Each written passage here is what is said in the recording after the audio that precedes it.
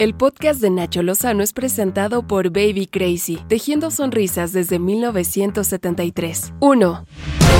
Escándalo. De acuerdo con una investigación del diario británico The Guardian, en conjunto con Forbidden Stories, al menos 15,000 líneas telefónicas de activistas de derechos humanos, pero también periodistas y abogados incómodos, fueron intervenidas en México desde 2016 con el programa Pegasus, desarrollado por la empresa israelí NSO. Entre ellos se encontró el número telefónico del reportero mexicano independiente Cecilio Pineda Brito, asesinado en Guerrero en 2017. Pegasus es un malware que afecta celulares para permitir a los operadores de la herramienta extraer mensajes, pero también las fotos en ese celular. Y fíjese usted, los correos electrónicos, grabar llamadas y activar micrófonos en secreto. El presidente Andrés Manuel López Obrador habló al respecto.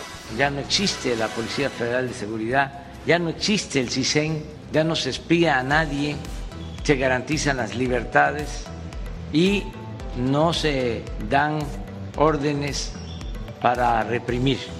Vamos a seguir garantizando la paz, la seguridad, la protección de todos, en especial de periodistas. 2. A más de 2 meses de la detención de Andrés N., el feminicida de Atizapán de Zaragoza de 72 años, la Fiscalía General de Justicia del Estado de México informó que ha recuperado más de 4,300 restos óseos en la casa del criminal que podrían corresponder a 19 víctimas. Las autoridades han terminado las labores de excavación en las áreas de la cocina, el cuarto, el sótano y también el patio. Hasta ahora la única víctima plenamente identificada es Reina N., quien fue la última mujer que asesinó a este sujeto y por la que fue descubierto y capturado. 3. En la Ciudad de México, la variante Delta del COVID-19 ya es la dominante de entre los contagios totales. De acuerdo con la Secretaría de Salud local, de cada 100 casos positivos, 60 son Delta, la cual ha desplazado a la Gamma y Alfa y a la mexicana. Por el momento, en la zona metropolitana del Valle de México se reportan más de 2,600 hospitalizaciones relacionadas con la enfermedad. Y efectivamente, la variante Delta ya es la dominante. Nosotros estamos estimando alrededor del 60-65% de todos los casos positivos. O sea, está desplazada la variante 519, que es la variante identificada como mexicana. Tenemos presencia, como ya lo hemos señalado, de la variante Gamma y de la variante Alfa, pero esto se está sustituyendo rápidamente por la variante Delta. Sin dar detalles, la Secretaría de Salud informó que el semáforo de riesgo epidemiológico de COVID-19 tendrá nuevos parámetros de medición para responder a la situación actual de contagios, hospitalizaciones, defunciones y vacunación. Imagínese cómo será ahora ese semáforo, con luces moradas, como si fuera pista de baile de disco. El subsecretario de Salud y Fantasías, Hugo López-Gatell, dijo que el nuevo sistema de evaluación será un instrumento útil. Graben por favor esto, porque ya ve que pasan los meses y termina diciendo López-Gatell que no es nada útil, que más bien es inútil el semáforo. Así que veremos esta nueva narrativa de Chistorete. Yo lo que propongo es que en lugar de un semáforo epidemiológico, usemos un aplausómetro para calificar las ocurrencias de López-Gatell. ¿Cómo ven? 4. La Comisión Nacional de los Derechos Humanos condenó el asesinato de Aranza Ramos, integrante de Madres Buscadoras de Sonora, ocurrido el 15 de julio en su domicilio ubicado en la ciudad de Guaymas. El organismo destacó que Aranza Ramos era una víctima indirecta por la desaparición de su esposo, Brian Omar Zelaya, y que por esta razón se había integrado a las Madres Buscadoras de Sonora.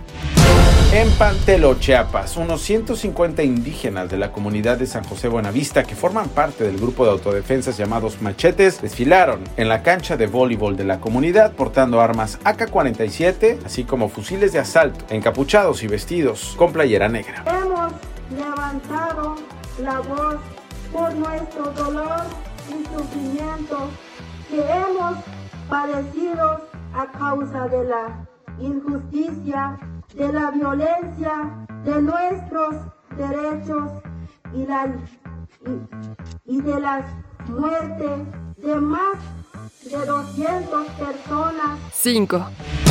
Jeff Bezos se convertirá mañana en el segundo magnate que vuela al espacio con un cohete y una cápsula diseñados por Blue Origin, la empresa espacial privada fundada por el propio creador de Amazon. Bezos estará acompañado por su hermano Mark y la veterana aviadora Wally Funk, de 82 años, así como Oliver Demon, un estudiante holandés de 18 años que consiguió su billete tras una subasta millonaria que su padre compró y a la que desafortunadamente no podrá atender. Hace unos días el multimillonario británico Richard Branson voló al espacio a bordo de una nave de Virgin Galactic. Estas fueron las 5 notas más relevantes del día con Nacho Lozano, presentado por Baby Crazy, tejiendo sonrisas desde 1973.